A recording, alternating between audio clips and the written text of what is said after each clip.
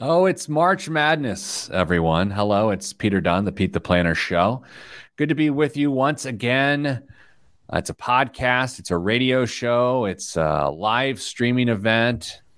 It's just the output of a person who feels they have pent up creativity on a Friday that needs to get out. Alas, I'm joined by others, and by others, I mean one other, and it's Damian Dunn, Vice President of Advice here at Your Money Line. Hello, Dame. Good day, Pete. Good day to you. We are Sans Elanius today. Sans Elanius. She is at something else. I don't know what she's doing. We are doing an emergency show next week, but by the sense that it is an emergency show, I don't think it's an emergency show. It's just we're recording on Wednesday afternoon is all I'm saying. We are? You aren't. You're on vacation. No, I'm not. Oh, you're not? No. I mean, that's my kid's spring break week, but I'm only taking like a Thursday. No, I'm only taking like a one afternoon off to go pretend like I'm a great dad and go to the movies or something. Is your mic selected right? Great time to Does ask anyone else like on the live chat? Like it sounds thin. I feel like you might not be coming through the mic. Well, let's check. I don't know. I could be wrong. It wouldn't be the first time in the last 10 minutes. All right, everyone. This is where Dame checks this. He sounds hollow. Jeremiah says it. How about now? Oh, your boy is a sound engineer. What's up? Man, Jeremiah, thanks for doing that. And for just because you helped us out today, the show can go long if we have something to say. There we go. Wow. What's that like to be right? I haven't been that right in weeks. The thing is, I have no idea why that setting would have been changed inside of StreamYard, but here we are. So last night it was about, I was in the midst of saying something else, but last night it's around 10:30. My daughter's an 8th grader. And the way it works and where we live is she actually had to try out for the high school cheerleading team yesterday for the fall. Wow. I mean, it doesn't get any more caramel than that. Anyway, so we're at this point last night. It's 10:30. We're waiting for an email to come in to say who made the team. And I'm sitting there. We're waiting to see, does my daughter make the team? And as a dad, as a parent, where you're at, you're with me, Dave. Here, you're going both sides of this thing. You're like, 100%. Man, I cannot wait to hopefully celebrate this. And also, I need to be on the other side. I need to be mentally prepared for the hey, Mm-hmm. And thank God she made it. And so I didn't have to have the Michael Jordan got cut from his high school basketball team. Yeah. Well, congratulations, daughter Dunn. You know what's weird is when you and I were going through tryouts and things as kids, like they felt high stakes, but somehow as a parent they feel higher stakes. Yeah. Did you, when you were going through tryouts, this is how they did it here. They literally posted a sheet on the wall of who made what team, and if your name wasn't on it, that wasn't it. Now kids get emails on whether or not they made it, a little less public. Oh no, let me actually, you know what? I don't know any of these coaches. I don't want to get anybody in. Right now, you're an anonymous number, and so then when you email you, they give you the number. Like number 21 made it, number 22 made it, and then you just have to know your number, and then that's how you know you made it. But you're right. When we were kids, you'd have tryouts. You're really heavy. You'd have a citrus cooler Gatorade off to the side. Yeah. I had on my Jordan 3s, the originals. And then actually I didn't. What did I have? I had some Reebok pumps. And the coach would go offside, jot on a piece of paper, go slap it on the bulletin board. Everyone would scramble over there and be like, oh, Jimmy made it. And then the person that didn't would, I don't know. Howdy, Jameson. Hello, Rick Swink. So anyway, I'm just glad I did not have them on. By the way, I go to bed at like 9:45 if we're just being transparent here. So it's almost 10:45. And I'm like, if I got to have the Michael Jordan was cut conversation at 10:45, I'm not going to bed till like 1. Yeah. And things are getting problematic. Yes. Anyway, we're doing an emergency show on Wednesday, and I sent the message to Kristen, but then I now, part of the show, realized that you are going to also be working next week. Yeah, I'm planning on. I mean, I can take an unscheduled week off if you want me to. No. I just I've got some travel coming up, so I can't do a show that week. Anyway, hi everybody. Needless to say, Dame and I did not do much conversation before we went to air this morning, so we're just airing our dirty laundry in front of everyone. You know, we have a number of Fridays coming up that are potentially thin on the talent side. We could potentially record 2 shows next Wednesday, do a double. We are always thin on the talent side. That's true. Oh, Dame, this week we got a follow-up from listener Ian. There you go. How it's pronounced. We got a follow-up listener, and I was right. And then I also want to talk about my IBJ column this week. Interesting email in. Want to chat through it. Could take a couple segments. I've got an okay biggest waste of money of the week. And then the news. Boy, that's a tease in the biz. Way to pump that show up, Pete. I'm looking forward to it. Hey, we got an email from someone. I'm going to read a newspaper column, and then I've got an adequate biggest waste of money. Enjoy, everybody. I am listening to a very interesting audio thing right now. You think, was it a podcast? Is it an audiobook? What is it? It's sort of a combination. So if I may explain, I have a very long flight coming up. Jameson is so glad that he tuned in. That's amazing. So I have a very long flight coming up, so I'm trying to load up my audio stuff. So Jon Ronson, JonRonson, Jon Ronson is one of my favorite writers. He writes nonfiction, sort of cultural critiques, and he wrote a book called So You've Been Publicly Shamed. Like he's just, and he's funny, and he's British, and in the audio versions of what he does, he reads it. He's just quirky and funny, sort of a David Sedaris type funny guy. Anyway, I'm reading, and by reading, I'm listening to a series of podcasts he did for the BBC, but you can only get it via Audible, from what I understand. And it's about the various culture wars that exist and how they actually got started. Like, you know, how did this hot button issue become the hot button issue for this group of people? Like, what's the genesis of that? And he goes back and tells stories from like the 60s, 70s, 80s, and 90s of like how we got so divisive on so many topics. Like, what was the jumping off point? Really interesting. In fact, one of the ones I'm listening to right now is how the internet sort of became the people's internet, as opposed to this idea that it was going to be controlled by a group of people.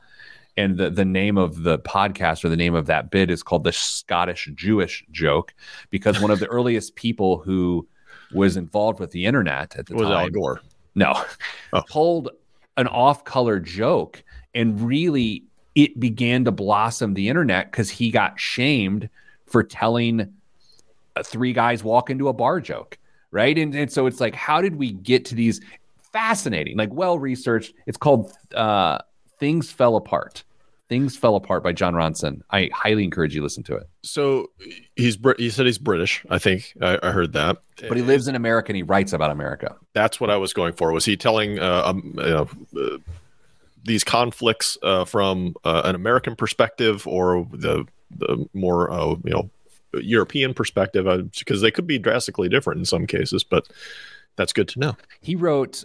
He's written a lot about Alex Jones, but he did so 4 or 5 years ago, and what had happened in the previous 15, 20 years. He wrote, you remember that George Clooney movie, Men Who Stare at Goats? Do you remember? Have you ever seen that? I remember hearing it. I never saw it. He wrote that book, and the movie is based on the book. Oh, okay. Yeah. Anyway, Jon Ronson, ladies and gentlemen. Dane, what are you listening to right now? You're right. Sorry. I have a smattering of podcasts that I just flipped through, but I just got a new book that I'm going to review for potential use with my team called I Hear You. Oh. And it's about active listening and empathizing and making sure that your communication skills are as good as they can be. I will check that out. All right. We're going to start with my IBJ column. I will read it. We will answer it and go through it together. So let's do that and get my timer started. I just pulled up my calculator. So that's been that sort of week. Board meeting. It was board meeting week, Dame. That was a good time. Okay. All right. 3, 2, 1. This week on the Pete the Planner Show, we answer your money questions. Here's how the show works. Email us. Ask Pete. It's all one word. Ask Pete at PeteThePlanner.com. That's Ask Pete at PeteThePlanner.com. And do not spell Pete like the local Starbucks, who, when I say, hey, Pete, they write P-E-A-T. It's P-E-T-E. Yes. They don't do that. They do that.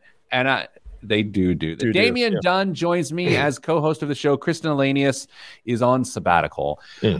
Dame, email question came in to ask P-E-T-E at PeteThePlanner.com. And it says, Dear Pete, P-E-T-E. I think I need to take over my parents' finances, but I don't know where to start. My parents are in their 70s, and I get the sense they're making increasingly poor decisions. They seem to have a bunch of credit card debt. I'm not sure how much they have in savings and investments, and I'm not sure what their life insurance and long-term care insurances look like. I briefly mentioned my concerns to my dad, and he seemed agreeable to me taking a look at what they have. What's the best way to tackle this? And this is from Renee. So, Dame, this is quite the topic. I mean, this is quite the topic. Yeah, there's a number of oh my gosh moments that could be had, starting with one that sounds like has already got the stamp of approval, which can be one of the trickiest parts of the entire thing, which is getting buy-in from your parents to get assistance from one of their kids in their finances, because there are many times parents don't want their kids to see anything behind that curtain. It is my belief, I have no data, that virtually everyone will go through some version of this. Right? I mean, all things being equal in a vacuum. I think every single adult, assuming their parents are living, will be dealing with some version of this with whoever their parents are. And I find it to be emotional. I find there's just so many emotions involved. There's shame, there's embarrassment, there's fear, there's resentment, there's all sorts of things. And so I have seen several of these situations before when I was a financial advisor. I've coached people through them. So, Dame, what I'm actually going to go through here today, what you and I are going to go through, is we are going to show people how to sleuth another person's financial life, how to get in, ask for the right materials to know everything you need to know as a financial investigator. We are going to arm you with that information today. I want you to send this podcast to your friends and loved ones and significant others, and send this radio show, which you have to send via podcast from PeteThePlanner.com. It's free. Don't freak out. Send it, because this is the guide on how to dig through someone else's financial life so you can help them. Dane, we start with kind of a weird spot. Credit report. You start with the credit report. So I don't care about credit scores at all. I just don't. I find them misrepresentative of reality. Dame feels in a similar way. But Dame, boy, oh boy, there is a lot of information on a credit report, and that's why we start there. Absolutely. I mean, there's a number of reasons that you're going to want to check there, but you're going to see what's going on with the stuff that the people knew about, your parents knew about. Make sure everything's in good order. They're paying the bills on time. Nothing's late. Maybe they had a delinquency or whatever in the past, but get a good handle for that. But potentially even more importantly, you're going to look for stuff they didn't know about, because I don't know if you know, Pete, identity theft is a huge issue in the United States. And people who are likely to succumb to it are going to be folks who are vulnerable because of unfamiliarity with how technology may work quite as well as somebody else. But there's I'm not even going to say a good likelihood. There is a increased likelihood that you may find some accounts they didn't know about. And it could be credit, it could be whatever, car loan, who knows what it's going to be. But you have to sniff those things out and make sure that you're at least playing from a level playing field to get started.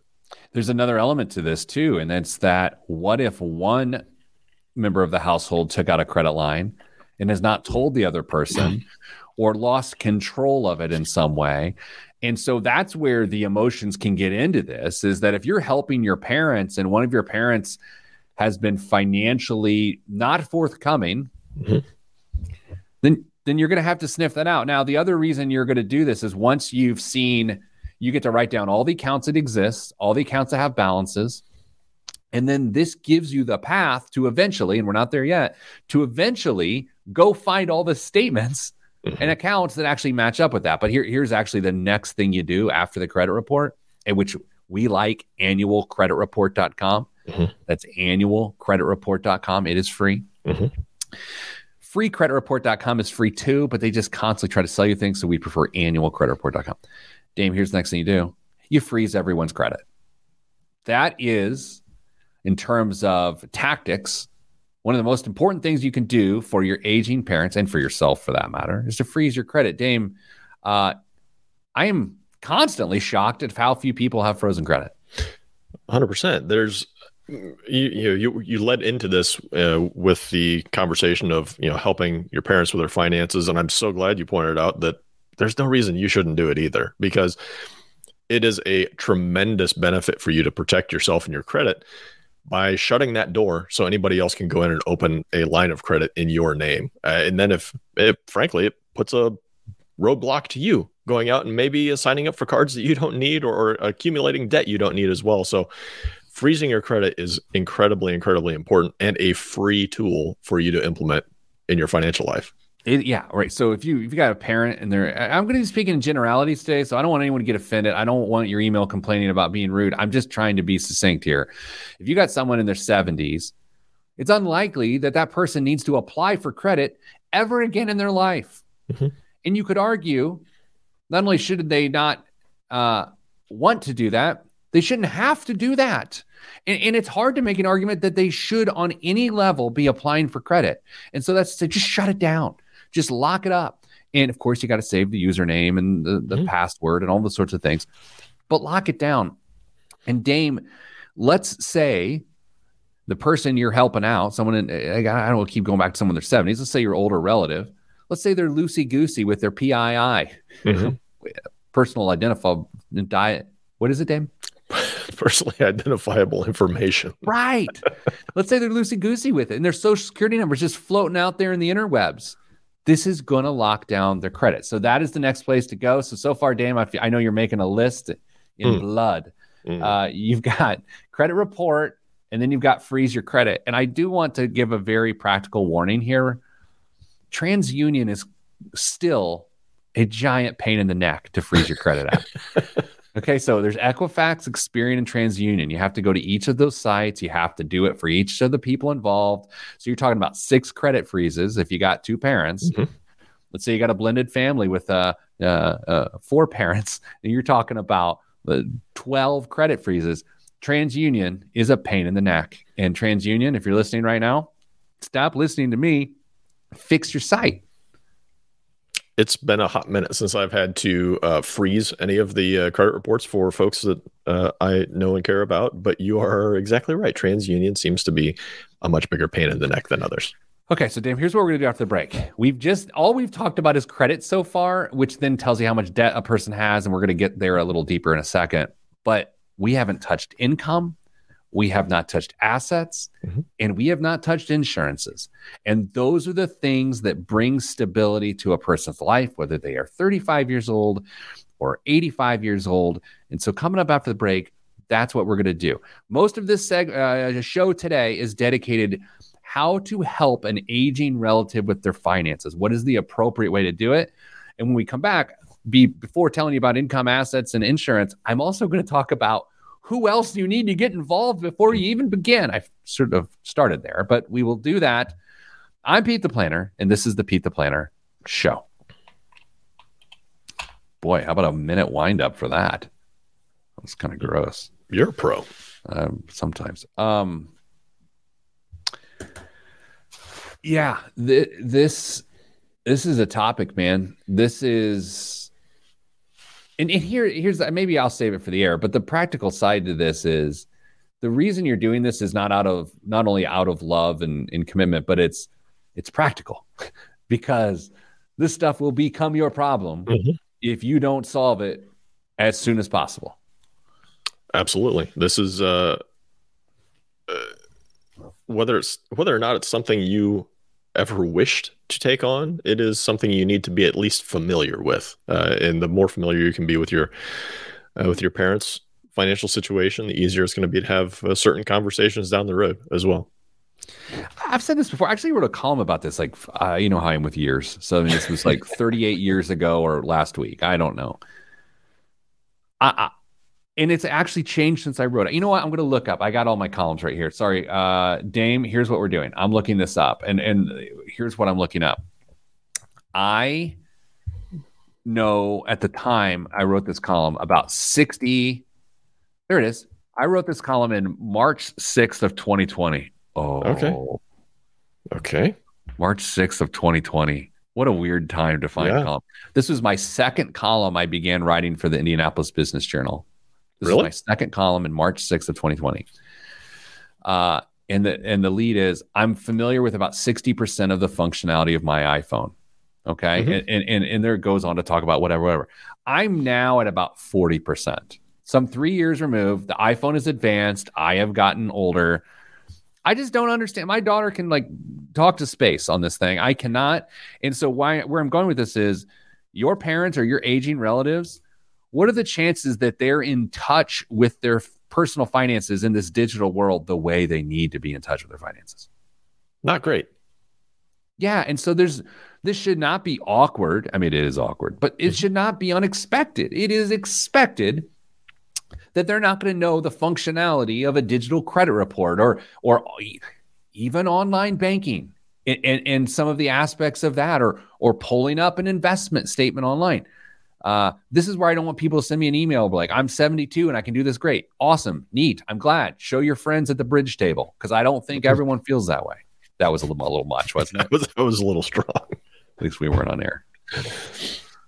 I don't know. This is a hot topic for me. You know how I get. You've known me a while. I get sort of on topics, and this one I don't think I'm going to get off of for a while. But let's continue. Okay. Anything you want to offer before we go back to Aaron?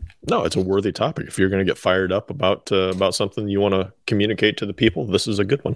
Let's do it now. 3, 2, 1. Back on the Pete the Planner show, talking about how to assist an aging relative with their finances. Now, here's what we're not talking about. We're not talking about giving them money every month. We're not talking about writing them a check to solve a problem.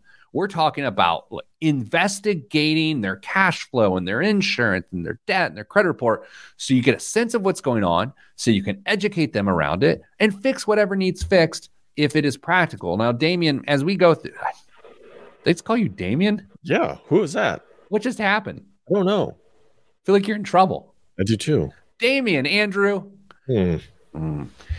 Dame, if you have a sibling, which you don't have a sibling, but if you have a sibling, you have to get them involved with this process, not from sitting in the living room when you do this with your parents, but you need to inform them what you're doing. And you need to inform your parents, even if your parents will have theoretically agreed to let you help do this.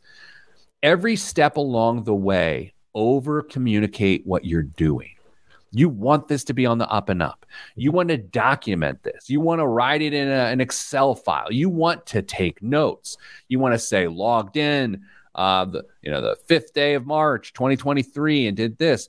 And the reason is, it's like, hey, Mom, I'm getting your credit report right now, and this is why we're doing it. I think what leads to this point of aging parents getting disorganized financially is the lack of communication, and I think you have to over-communicate to fix that.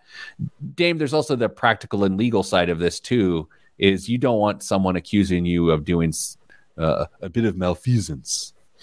What if the sibling is incredibly disinterested? Does this change your approach at all? Yeah, great question. And I think there's two questions there. First is, what if they're disinterested? Fine, just tell them what you're doing. Just say, I want to let you know, because this could be our problem later. But the other side is, what if they're obstinate? Mm-hmm. What if they disagree? What if they're in a bad spot themselves, or what if they don't trust you and they think you're gonna take money or move the inheritance or something like that? Or what if they find out? What if they are afraid that you find out your parents have been giving them money? Oh, you've been doing this before. Yeah, that is very real. That is uncomfortable. You know what? Dame, I know that. I hadn't considered that recently. Mm-hmm. That is the truth. 100%. I remember. Oh, this is back in the day. I remember it's probably 2004. I was working with this elderly couple with their finances. And one day I went over to their house and their adult daughter was there. And they're like, oh, this is so-and-so. And I was like, oh, hi. And they were like, this is Pete. He's helping us with, I think it was more Peter at the time. This is Peter.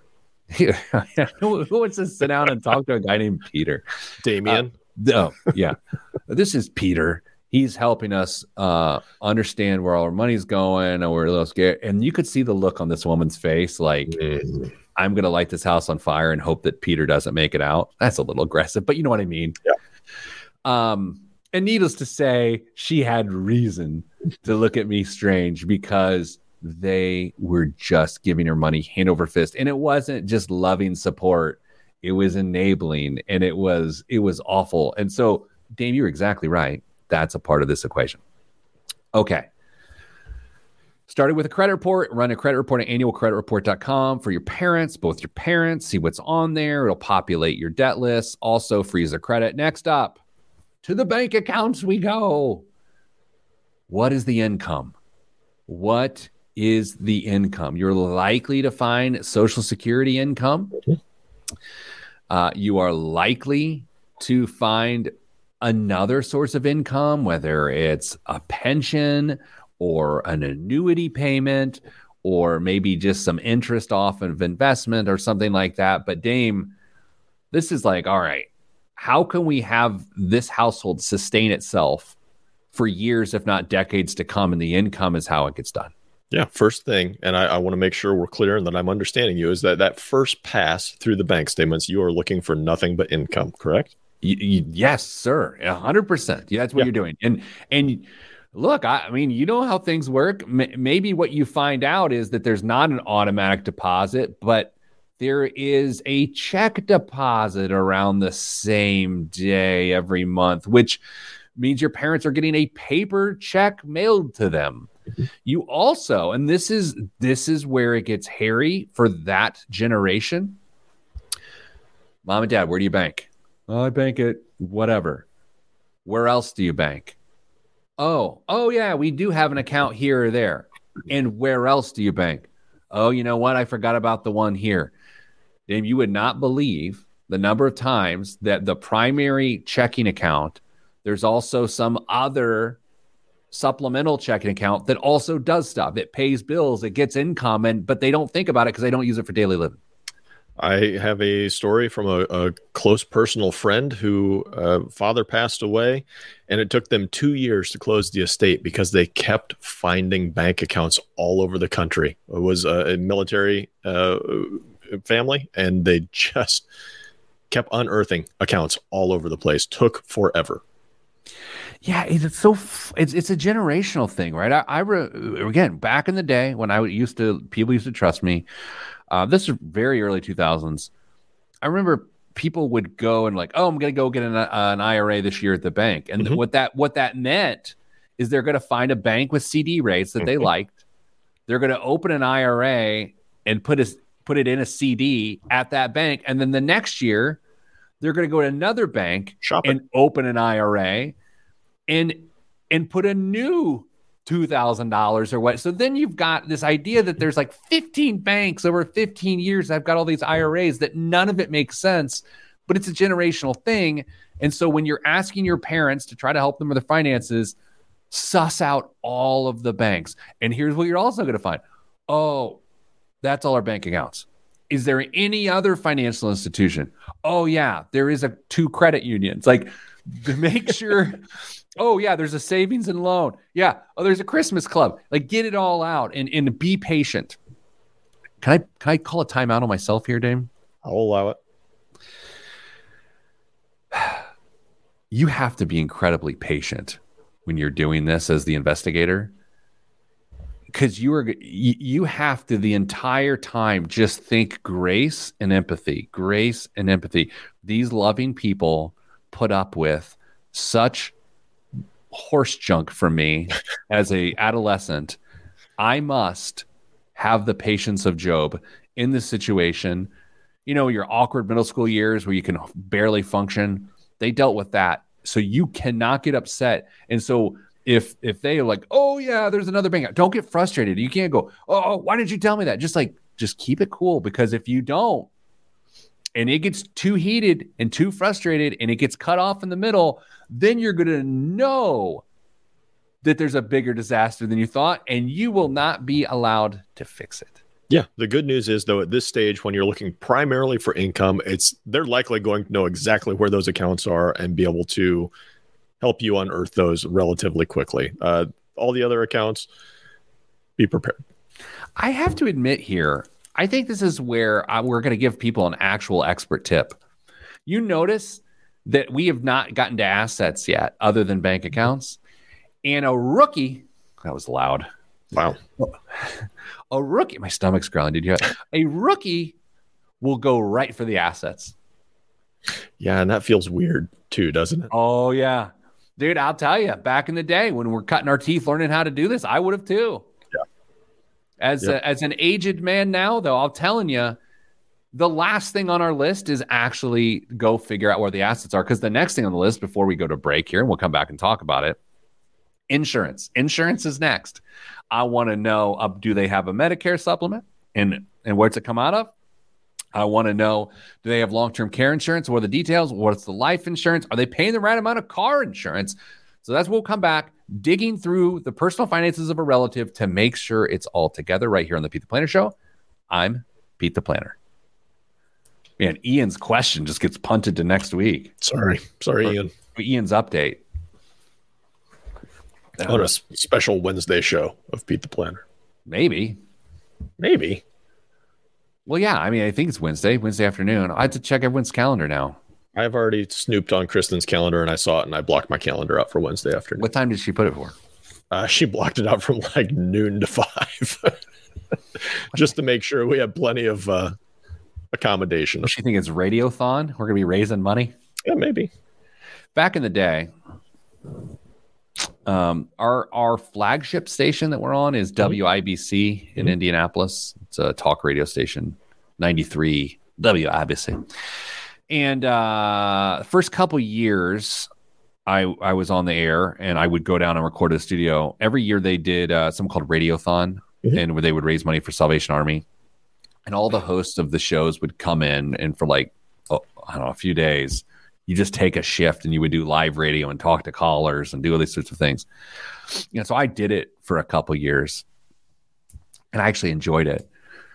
But it's also when I learned that, good, bad, or otherwise, I do a different style of radio than my colleagues did at WIBC.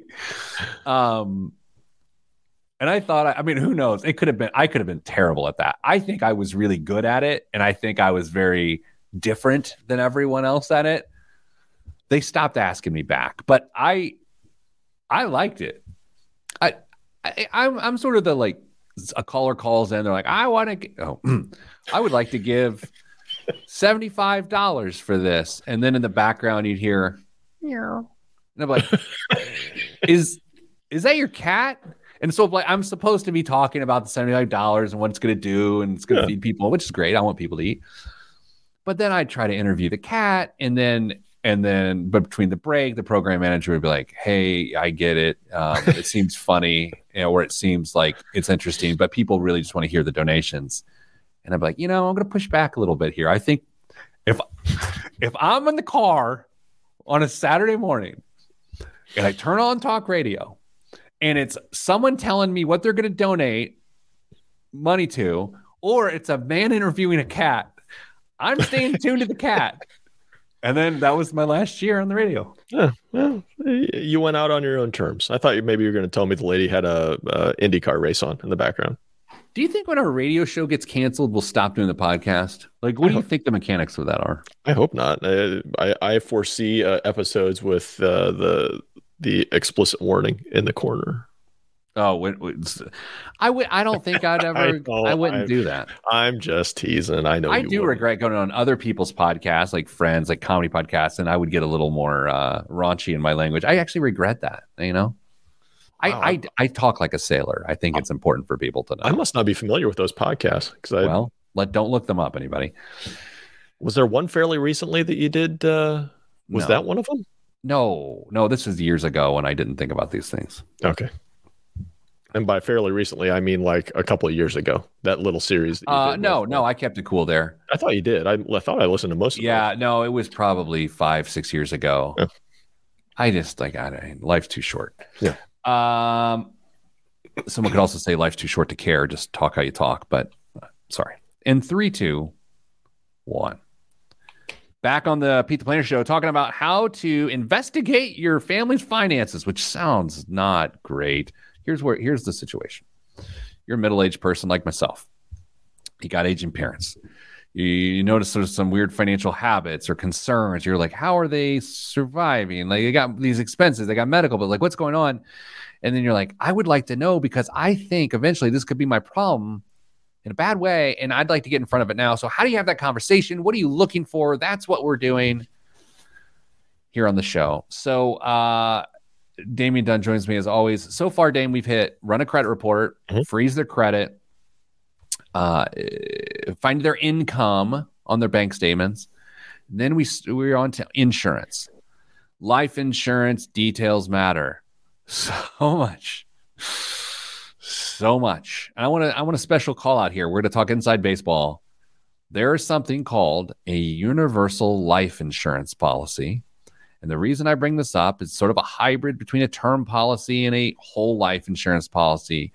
And depending on how your parents have paid on these universal life policies, and if they've ever borrowed against these universal life policies, these policies can die before your parents die. So that is to say that your parents may think they've got, I've got $100,000 of life insurance, but because they have an unhealthy universal life policy, and by the way, universal life policies in themselves are not bad.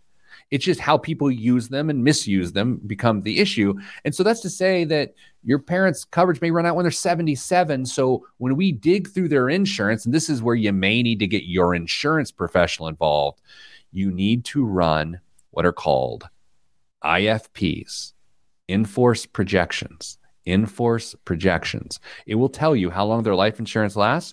And then you also need to take time to dig through their long-term care insurance. And Dame, this one's important because long-term care insurance is about 20 years old or so, maybe a little bit older as a concept.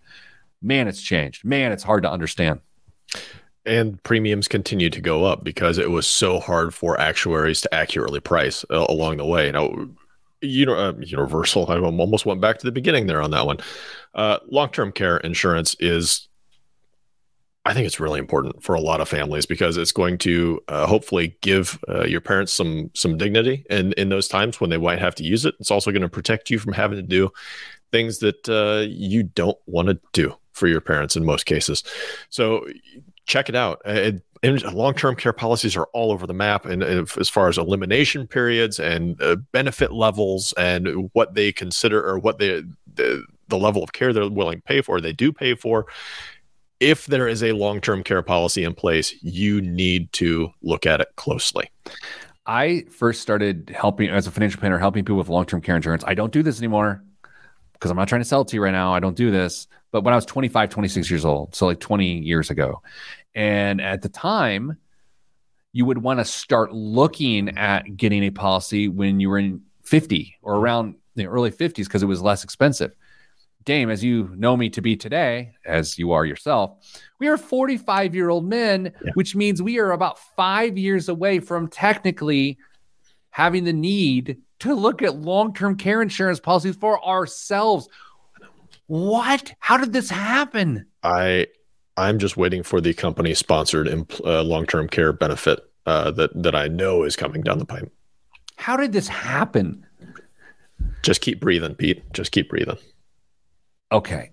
And then you got to actually get to people's assets. You got to go to their investment statements. You got to do all these sorts of things. And because you think this is about how much money do mom and dad have, that because you think this concern is about that, you're going to spend a lot of time and scrutiny over that. I can assure you, as a professional, there doesn't need to be as much scrutiny there as everything else. You need scrutiny about the money. Is it in annuities? Is it in mutual funds? Is it in stocks? Is it in cash? What is it in? Who is the person? Are they making moves? Are they being charged fees? All of that is important. But I'm telling you, it is the last thing I would look at in this probably 4 to 5 hour process that we're talking about. Yeah, I think the total of assets is important that are available for the parents to draw on.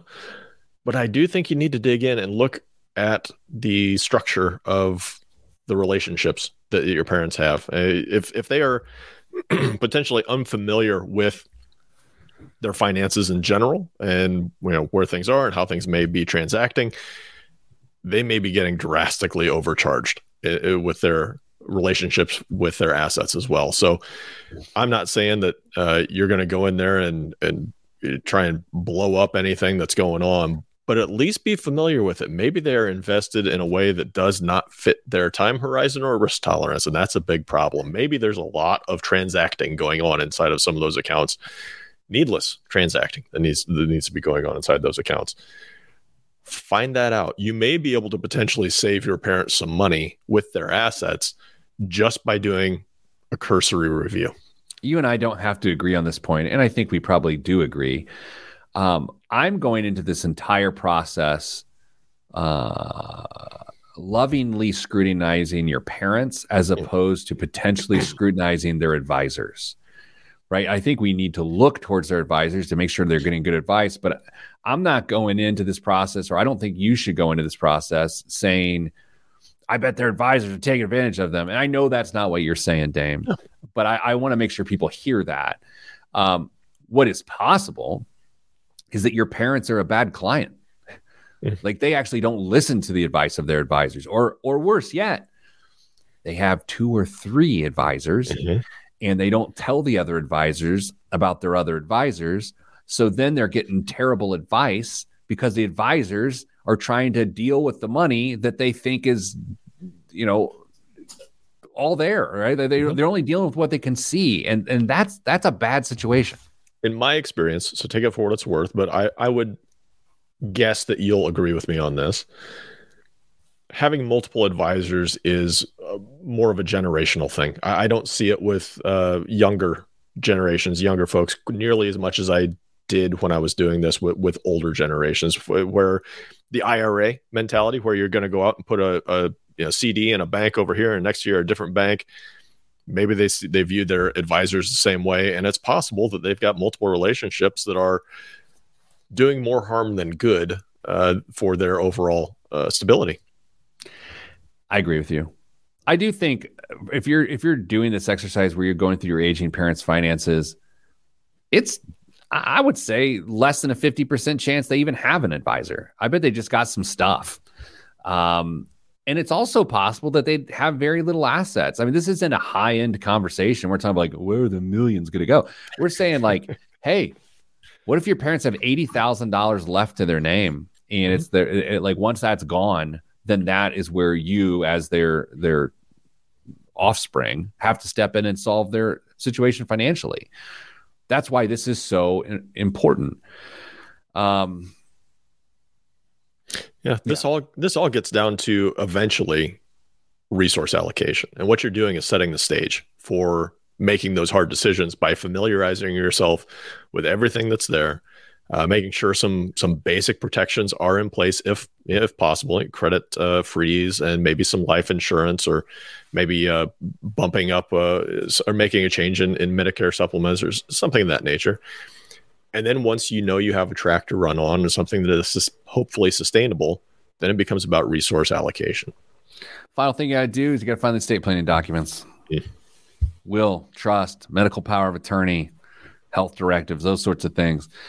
And then I think one of the best pieces of output that comes from this, and this is hard to do, hey, Mom and Dad, this is what your finances look like when you both are still living. This is what it looks like when Mom dies for Dad. This is what it looks like when Dad dies for Mom. And you got to do that. And that is where maybe I don't think you necessarily have to get a financial planner involved, but you can. You have to know Social Security rules, like who gets to keep what. They don't get to keep them both and all that. So there is the Pete the Planner Show guide to digging through your parents' finances. You know what? If one person listens to this show and does this, it will have been well worth all of our time. But literally everyone listening to this show should be prepared to do this. Coming up after the break, the fun and frivolity continue. Biggest waste of money of the week in the news. I'm Pete the Planner. And if anybody wants to send us in their fun experiences while digging through their parents, anonymized, of course, their parents' finances, we'd love to read those little humorous moments. Oh, man, it was so good to have Jameson back on the show. Got to drop soon. Been fun listening live, and I just emailed my own question to ask Pete. Oh, Jameson. I'm going to guess his kids are getting older. It's going to be a college question. Brian Pinkins shows up. Hello, Pink. By the way, this is Indiana basketball Hall of Famer Brian Pinkins. Really? Yes. The Pike High School basketball team won the state championship some 20 years ago or something like that. We're going down that road now. What are you talking about? Just reliving glory days of high school. Well, his team won. Mine didn't. But the state champion, Brian Pinkins. So he is officially HOF. He's in the Hoff. Jeremiah asks, what is a podcast in which I was inappropriate on? The Jeff Vibert podcast. Possibly. Jeff Vibert. Jeff Vibert's got a great story. So Jeff Vibert was on the Bob and Tom show back in the day, and had his own podcast. He's an interesting young guy from Central Indiana, and then went on to run a lot of the media at Barstool Sports. So he's like a personality amongst that Barstool staff. For what it's worth, I'm not a big Barstool person. However, I do appreciate the work of Jeff. Other comments coming in. Oh, there's a Hall of Famer. 25 years ago is when Brian Pinkins won the state championship. Oh my gosh. I was there. All right. That's it. Oh, other comments. Michael says, I've been talking with my sister about my parents' situation as they celebrate 60 years of marriage. Yep. And then congratulations. Sarah notes that her dad has information in a green folder. Talking funeral wishes expenses is important too. The other thing I didn't bring up on the air, and maybe I will when we come back, Dame, is when you do this, guess who's going to do a better job with their own planning? Oh, yeah. Yeah. Your boy. Yeah. I mean, you're going to do better yourself because you're going to see all of the hoops that you would have had to have jumped through. And you're like, man, I do not want to do this to my kids. I had the pleasure of being my dad's financial advisor for a few years. And I remember at the last meeting we had, I asked some really tough questions that any normal financial advisor would have, but coming from your son, they were harder, and they had to do it with his business and what he wanted done with it, and just all sorts of stuff. And I'm so glad I asked those questions because less than a year later, I had to work on those. But I knew exactly what he wanted done. And it took all of the stress out of, well, not all the stress. It took a ton of hand wringing out of the situation. Yeah, no, that's tough. I mean, having heard you talk about that over the years, and I'll limit these comments to the financial side of things. Just a hard time. These things that you still have to deal with in some capacity, right? Yeah. And so the more time you can use to get in front of those challenges, like what we just talked about on the air, the better. Dame, this also reminds me, you treated the executive team this week to a picture of Dame with hair. Mm-hmm. Was that college Dame? What was that? No, that was probably between junior and senior year of high school, Dame. I couldn't even recognize you. If I had to pick out a picture, it didn't even look like you. As one of our coworkers said, you look like a cop. Yeah, I mean, very young, attractive cop. But yes, a cop. Attractive. Okay, let's start back In 3, 2, 1. This week's biggest waste of money of the week right here on the Pete the Planner show is the Mischief BWD sneaker. In the whole history of sneakers, this might be the most unique creation yet, even for Mischief, which is spelled MSCHF, even for their ultra high standards. The Mischief BWD is an open-toed, you got to listen to this closely because I can barely explain what is being seen on the screen of the live stream. It is an open-toed sneaker that can be either worn from the traditional heel first entry or the front, meaning that, yes, this shoe can be worn front or backward. The either or shoe complements the unusual design with a strikingly simple white leather and red suede upper paired with a chunky 90s skate shoe vibe. It drops on April 11th, 2023. So, Dame, this sneaker, how would you describe this? Think of a normal tennis shoe. Mm-hmm. You put your foot in the shoe, and then there's the toe of the shoe, which is closed. And so now this time we're opening the toe of the shoe like a sandal, but then you can also put your foot in the sandal from the other side, and then the normal cup of where your heel goes is the toe of the shoe. Yeah, there is zero chance the shoe is comfortable. This is the biggest waste of money that has ever existed. I will not argue that. It could have arguably been an attractive shoe with a traditional setup where you put your foot in one side of the shoe and not either or. But this is, my guess is going to be, it's a boutique shoe. I'm going to say it's $325. Here's the thing, and I probably should have shared this with you. I don't know how much this thing costs, but we're gonna keep track because it drops. That's what you say when thing releases. Oh, it drops April 11th. So we will keep an eye out for this. Whatever it is too much. 100%. I think it's. I'm gonna go $595. Do you fancy yourself a bit of a sneakerhead, Pete? That's a fair question. No, not in the sense that people actually talk about it. I like a nice pair of white Nikes, got a couple pair, but I would never spend any serious money on a pair of shoes. I'm not dropping $300 for like a pair of Jordan. It's not who I am. And I also don't like people are like, this shoe's worth $500 now. And it was $300. I'm like, you're not selling your shoe. Just calm down. Dame, I know you are not a sneakerhead. No, I used to love in that same era that we grew up in middle school when sneakers were, you had the Jordans and you had the Bo Jackson shoes and the Reebok pumps. There were tons and tons of options that were really popular, and I liked shoes a little bit then, but now not so much. I'm much closer to New Balance age than trendy shoe age. Dame, what is in the news this week? Thesaurus.com was probably the star of this week's Supreme Court oral arguments in which attorneys for Jack Daniels had to use every synonym for dog poop they could find.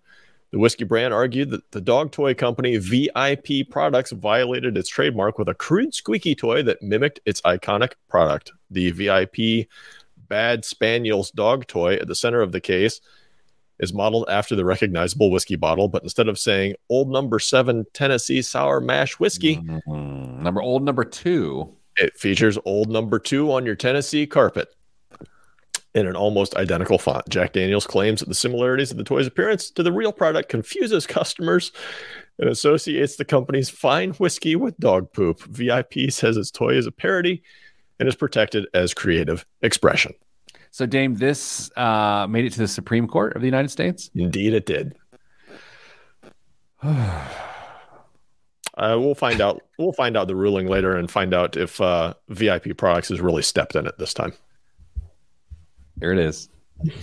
There it is. Moving on. Oh, yeah. I didn't want to say what else is in the news, but okay. I felt like naturally you should move on. Okay. Time for a movement. There you go. I was waiting for the there it was. There it was. The FANG, that's Facebook, Apple, Amazon, Netflix, and Google era is apparently over. The U.S. market is now dominated by just two stocks. The combined weighting of Apple and Microsoft in the S&P 500 has risen to 13.3%, the highest level on record for two stocks, while the influence of other big technology stocks has waned as of late. Not since IBM and AT&T in 1978 have two stocks made up a greater share of the benchmark, according to Howard Silverblatt, a senior index analyst at S&P Dow Jones Indices. So it's not unprecedented. Is it good, bad, meh? Will FANG be back? Pete, what do you think? Are we going to see a resurgence in the tech stocks that made up FANG? I think you're going to see a basket of tech stocks make up a new basket, but I don't think FANG is coming back. And I, in my opinion, everyone understands that I know nothing, right? Yes, your stock picks prove that out. Yeah. I think it's mainly because of Netflix, in my opinion. Really? Yeah. I think while that was once the most innovative, thing in the category, it's so saturated now that I don't think it can have that level of dominance again. You're asking the absolute wrong person. I think there will be another acronym for a basket of stocks, but it's not going to be FANG.